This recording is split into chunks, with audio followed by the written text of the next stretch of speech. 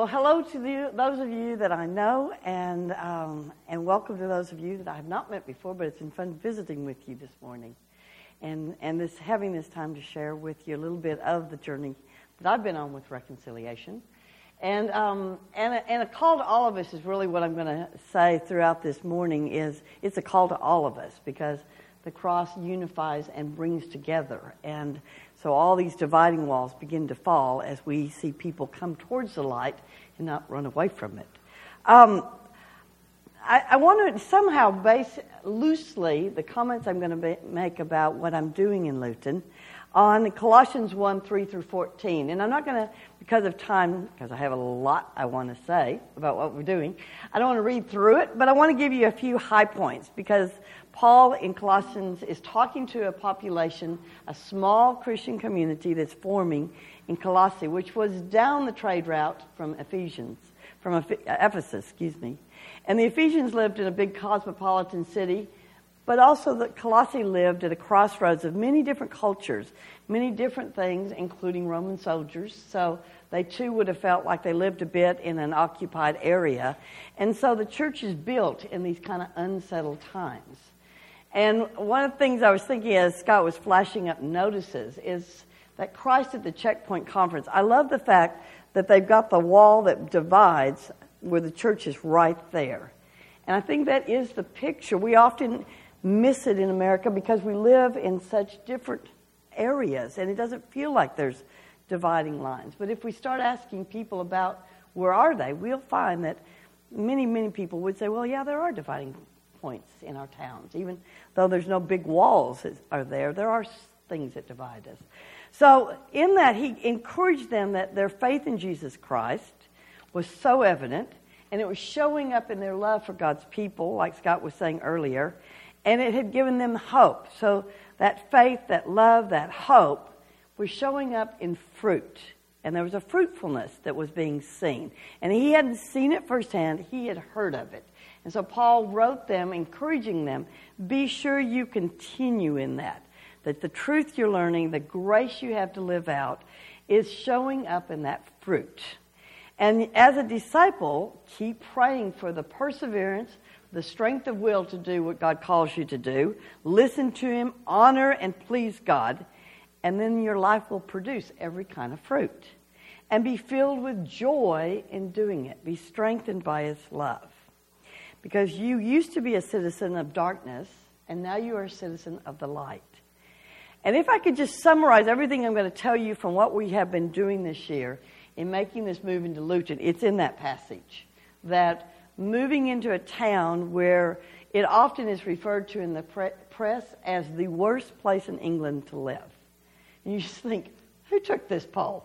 Because it's definitely not the worst place I have ever lived. It is absolutely exuberantly alive with a diversity of cultures. Almost 200 languages are spoken in a town of about 200,000 people. Now that's a little mind-boggling when I think of it as a school teacher and think, how in the world do they deal with all these language differences, and besides all the cultural differences? It's a community that has a vibrant church that tends to work across denominational lines together for the betterment of the town. It has a Muslim, a Sikh, a Jewish, a Hindu, a Buddhist community, and probably, being England, it's probably got a Druid community somewhere in there as well. So it's quite diverse, and it has a council of faith that tends to bring those leaders together in which they discuss not a battering of whose faith is right, but how do we create a community that prospers together. Because I have moved into an area where unemployment is quite high, and I'm going to tell you a little bit about the dream that was and the lack of that hope today. So it's a community that has been known for the place where the July 2007 bombers got on the train to go into London. They weren't from Luton. Luton had nothing to do with them buying their tickets that day and going in, but somehow they gained the rap for it. It has a vibrant Muslim community, mainly Pakistani, Southeast Asian in composition. But it also includes lots of Turkish Muslims that live not far from where I'm living. And so it's just very, very complex. You go to the mall, you will see so many different kinds of dress from all parts of the world. And you're just like, oh my goodness, how do you live and be the church in the midst of that kind of diversity and make a difference where people really are talking about how do our children go to school together, what are their job opportunities, what will life be like? So I want to tell you first a little of the hope that was. It has always been, it's been a town for a long time. It had a major church, so the church there was built in the 1100s, and it was a thriving community, fairly wealthy. The Queen's Mother of England, her family comes from the area that surrounds Luton. And so it was always quite prosperous. It's famous originally for a place that you bought your hats, the hat industry, all the hats that the English ladies and gentlemen wear. It was a major center of hat production. And so there's big buildings in there at the first signs of industrialization. But gradually in this century, it became the center of the car industry for Vauxhall, which is one of their major car builders. That is no more. And in a town that is quite cosmopolitan, quite working class, the opportunities for jobs are minimal. And it's a big question in a lot of Western nations, not just here, but all over Europe. The questions you hear in Luton are quite the questions of the moment. How is society going to be built for people that don't have high-tech opportunities or high university abilities, but need jobs? What are we going to use them for? So those are kind of the complexities. In a lot of ways, I'd say it's a place looking for hope. Great place to build a community.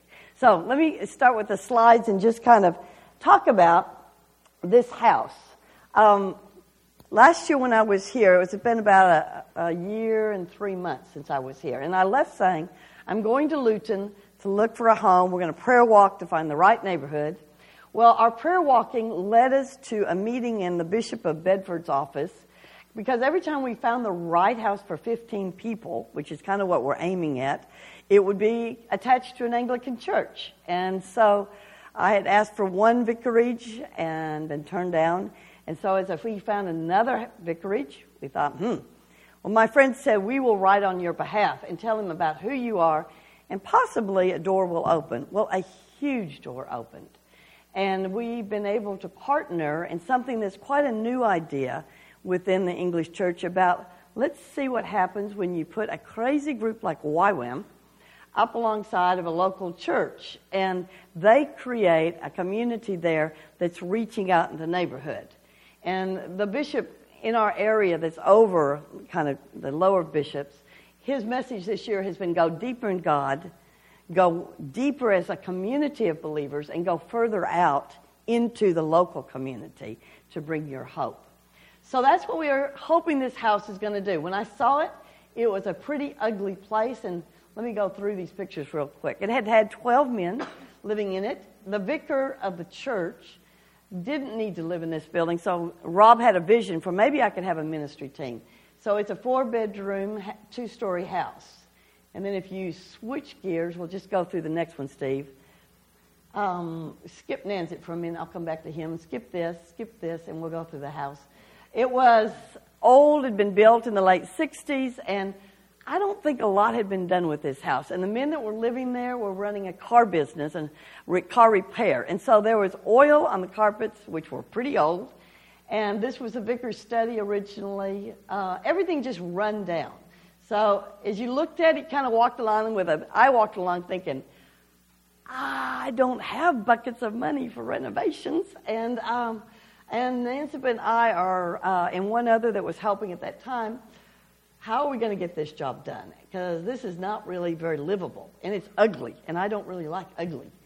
But again, that word restoration came in there, and that bathroom was the only tub in the house. There were 2 toilets, but you're like, I don't think I even want to get in there. And so now it looks like, if we keep going, we spent a lot of time over the last, we moved in April, and Katja, Nanzip, and others have helped us scrub. This gentleman, and we'll stay right here, is an Egyptian that works in England with another YWAM group in Luton. And he grew up the son of a painter who, his father used to mix paints. And I had white paint, and he looked at me and he said, "You can't paint this house just white." So he said, "How about a nice sand color?"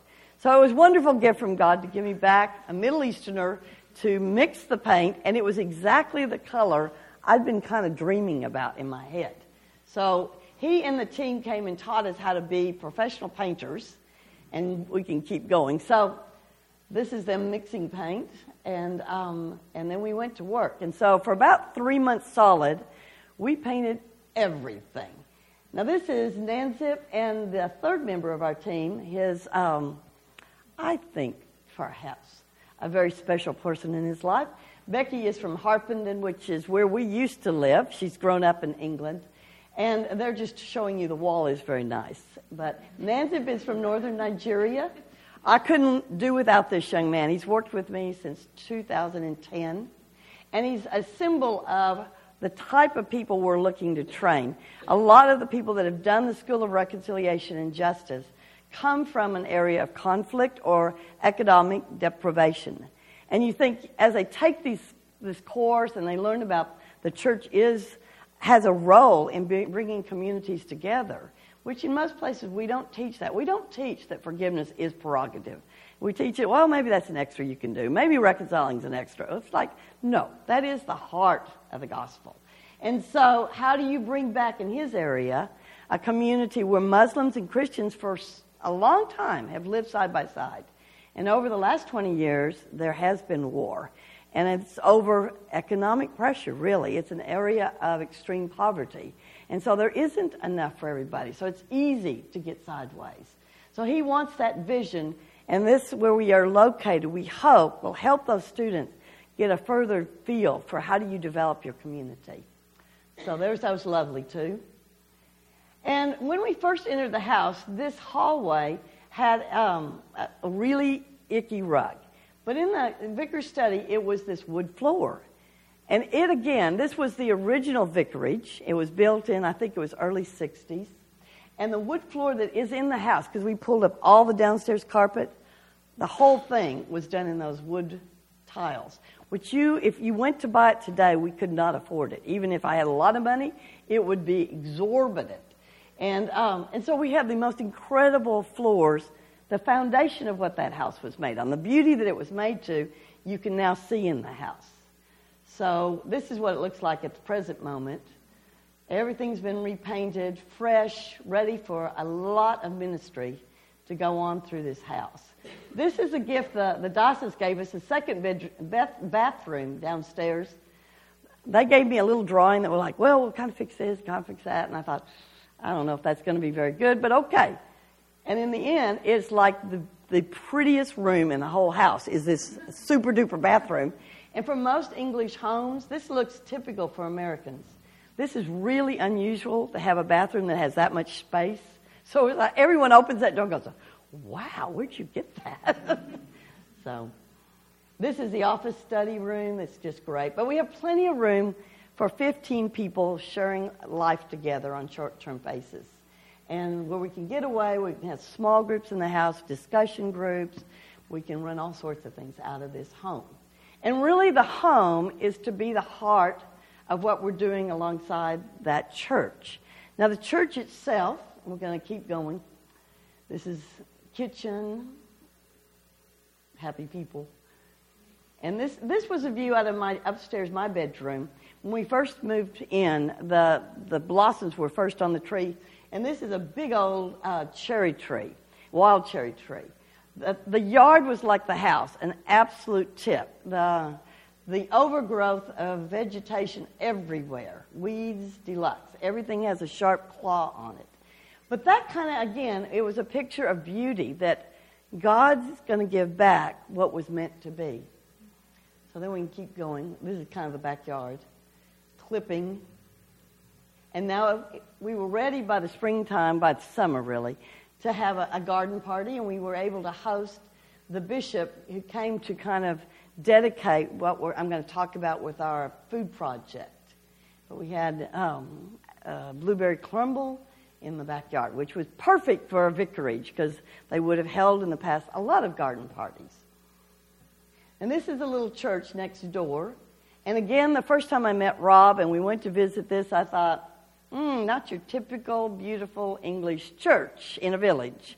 Rob has two parishes. One is the Village Beautiful Church, a very traditional congregation, also diminishing, and then this church. And this was built as a real high point of Farley life, because at that time it was an up and growing community. Most people were employed with the car industry. They had fabulous jobs. And so to live up here on the hill, the older folks in this church, that's what they remember, where they raised their children, and it was a place that really was thriving. And so today, this is a picture of school children that live in the neighborhood who come to visit and learn a little bit about what the church is about. And that's just part of their education in the UK. Then this is a typical morning. Most of the congregation is over 60. And now the largest group, after being there a few months, and we'll keep going, this is Rob O'Neill, who is the vicar. And he had just been there just a couple months when we met him. These ladies are both part of the congregation, absolutely full of life and wanting the church to grow. They really didn't want the church to get closed. So they were like, we will do anything, including having crazy people come live amongst us, to just help the church revive.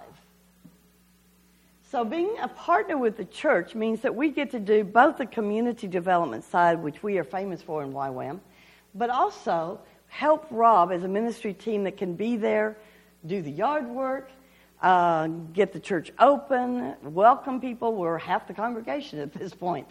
And meet the neighborhood kids on an ongoing basis. And so this was the first week of school, and right at that corner at the back of the picture, there's a Catholic elementary school, which has a huge population going to it. And then down that street further is a huge, what's called an academy, and it's anywhere from the 6th grade to the 12th grade. It looks like a gigantic factory. And so all those kids, at one point of the day, either going to school or coming home, come past our neighborhood. And so we were standing up there just welcoming people back to school, and for 2 days we tried to do things that would just get people's attention. So on this day, they were stopping, and you could write your dream or draw your dream or write a word about what do you want to be. And that's what the little guys are doing there. And then we put it in the church, in the sanctuary, for people to pray this year for those dreams. And you found out a lot. I mean, often the kids would be like, there's nothing good happening here. So I don't have any dreams. I hear a lot of that. Because for the younger generation, it's a poor neighborhood with absolutely no job prospects. 41% of the children in the neighborhood are on subsidized meals, which means in school holidays there is no food at home. And 41% in an English context, in a country that has a lot of benefits for people, is outrageous. But it's typical across Europe what's happening right now in the shifting economies. So we've done something now that we're going to continue to try to work into that statistics. This is face painting with one of the kids that we knew. But we just had a good time talking to kids. And also talking like these two young men. James just moved to the academy, and his major fear was about bullying, you know.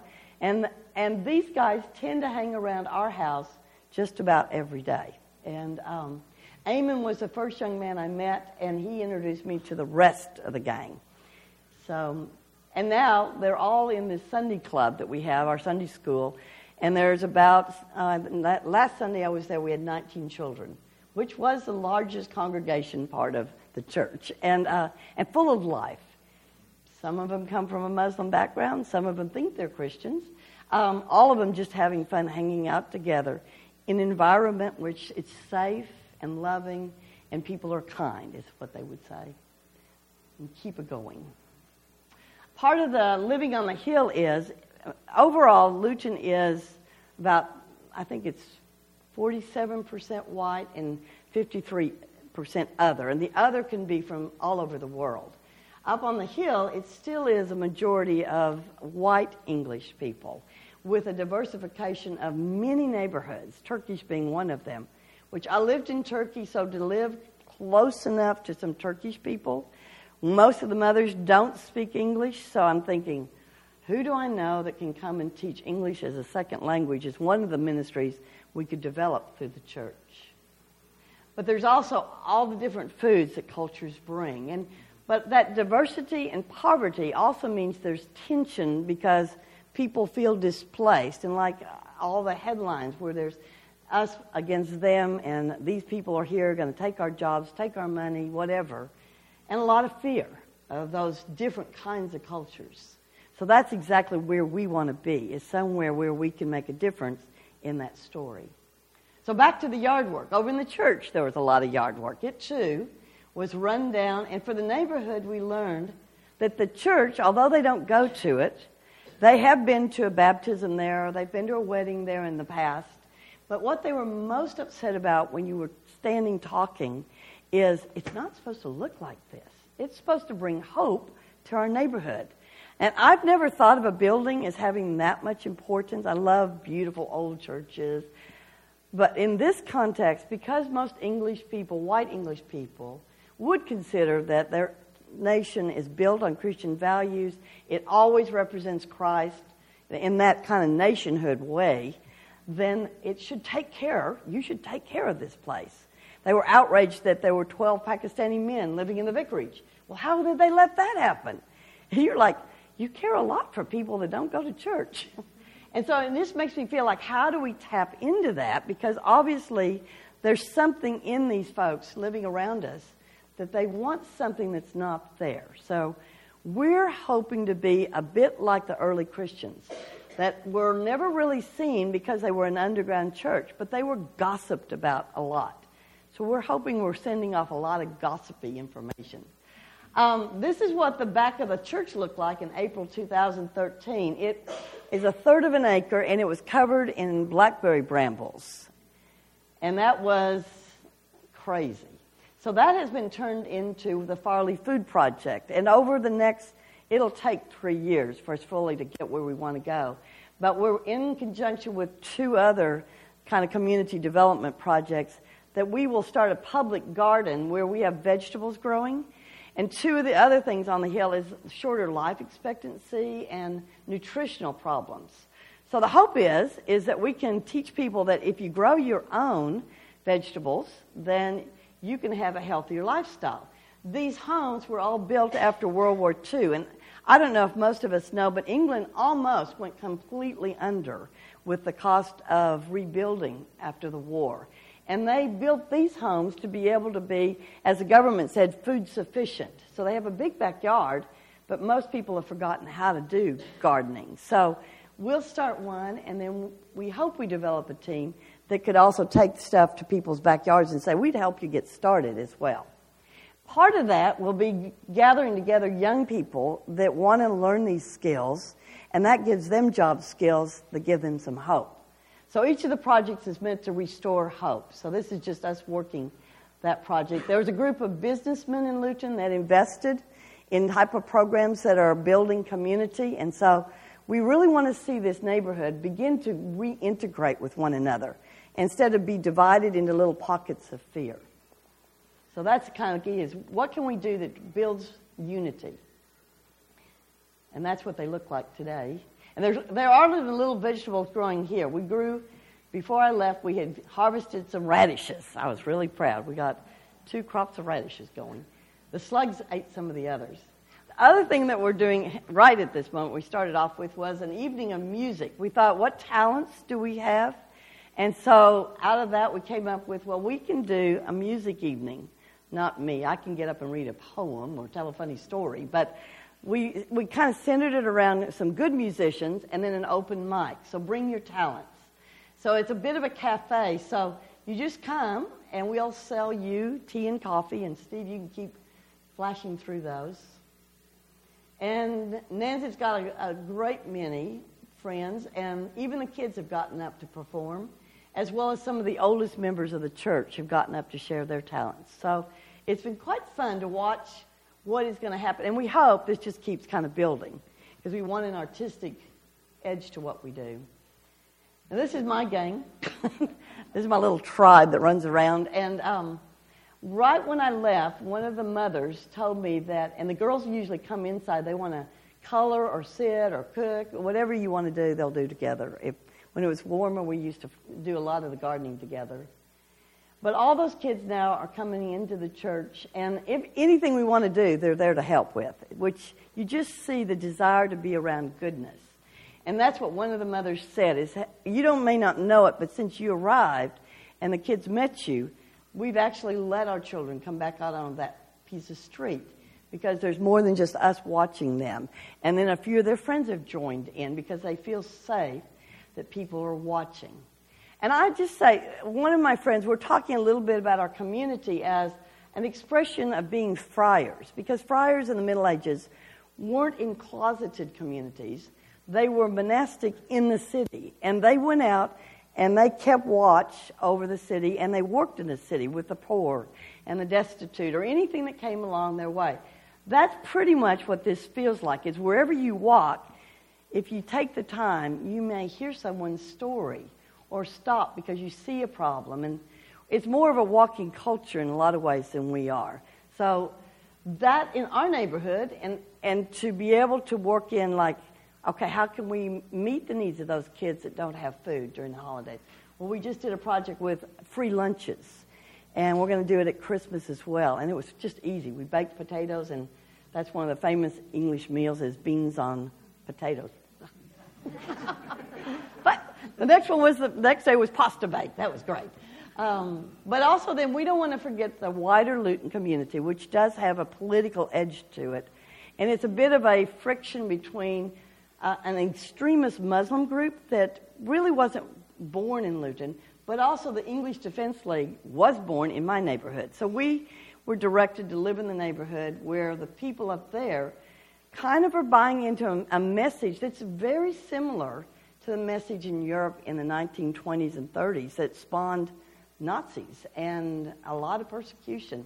And there's a concern about it all over Europe. So this picture is we're all being basically friars, but we're part of the chaplaincy of the town. And you're part of this group to keep watch. And we were there at a march that the English Defence League, getting very drunk at the pub on the left. We're then going to march down the street with the police gathered and us keeping kind of tabs and praying and talking to people. And they basically shouted and screamed and then came back and got more drunk. And all about, well, we want you out of our town. Little recognizing that nearly everybody they're yelling at are British citizens. They're not others. It's like we are now very cosmopolitan countries. So the chaplaincy both in the town and in the university in the center of town, Nanzip and I are involved in and wanting to walk through that process. So this teaching of Christian values is really through this whole thing, is like the overflow of what Jesus is doing in me, the overflow that he does in our relationships. How does that change community? So I think a couple years ago I showed you that picture because those signs got made in my bedroom in Harpenden. And then they made their way out. Whenever there's something that really is extremist being said, the Council of Faith, which represents the wider Christian and faith communities of all varieties, will get out and do a peace walk to say, this is who we are. This is who Luton is. These voices on the fringes represent a very tiny amount of people. Now, peace walking doesn't do as much in the publicity eye as crazy behavior, but they're beginning to make their mark. This is what our town wants to be known for. How do we help people thrive together? That's where Jesus is. And I think that's going to take us to the end, just about. Okay, so working for good. So that's what I really wanted to bring to you all, is that, it's just all the songs we sang this morning, I was thinking about, as we think about, Father, thy kingdom come, thy will be done on earth as it is in heaven. That we're looking for how do we make lives around us begin to light up. And I'm preaching to the choir in this room because this is a message you all listen to day in and day out. But I think I would just say in closing that over this time of this year, transitioning from Harpenden, which is a wonderful place to live, living on like a university campus with that YWAM facility, in one of the wealthiest towns in the country. It's been marvelous. But God kept speaking to me. going, don't you want to come back to a neighborhood like you've lived in Beirut and Istanbul and see something more of building the kingdom? And I thought, I really do. Because I started out in neighborhoods when I taught. They were poor and disadvantaged, and to see the influence in a classroom. So I feel like this advanced age, God has just been doing, okay, come back to your first love and let my kingdom flow. So as you all pray for us, there are more things, more problems you could worry about than I could throw sticks at. But it has been probably the most enjoyable, freeing journey I have made so far, because it's just been watching God and going, okay, can I keep up with him? Because he's running fast to save this world. And so let's run fast with him. Amen.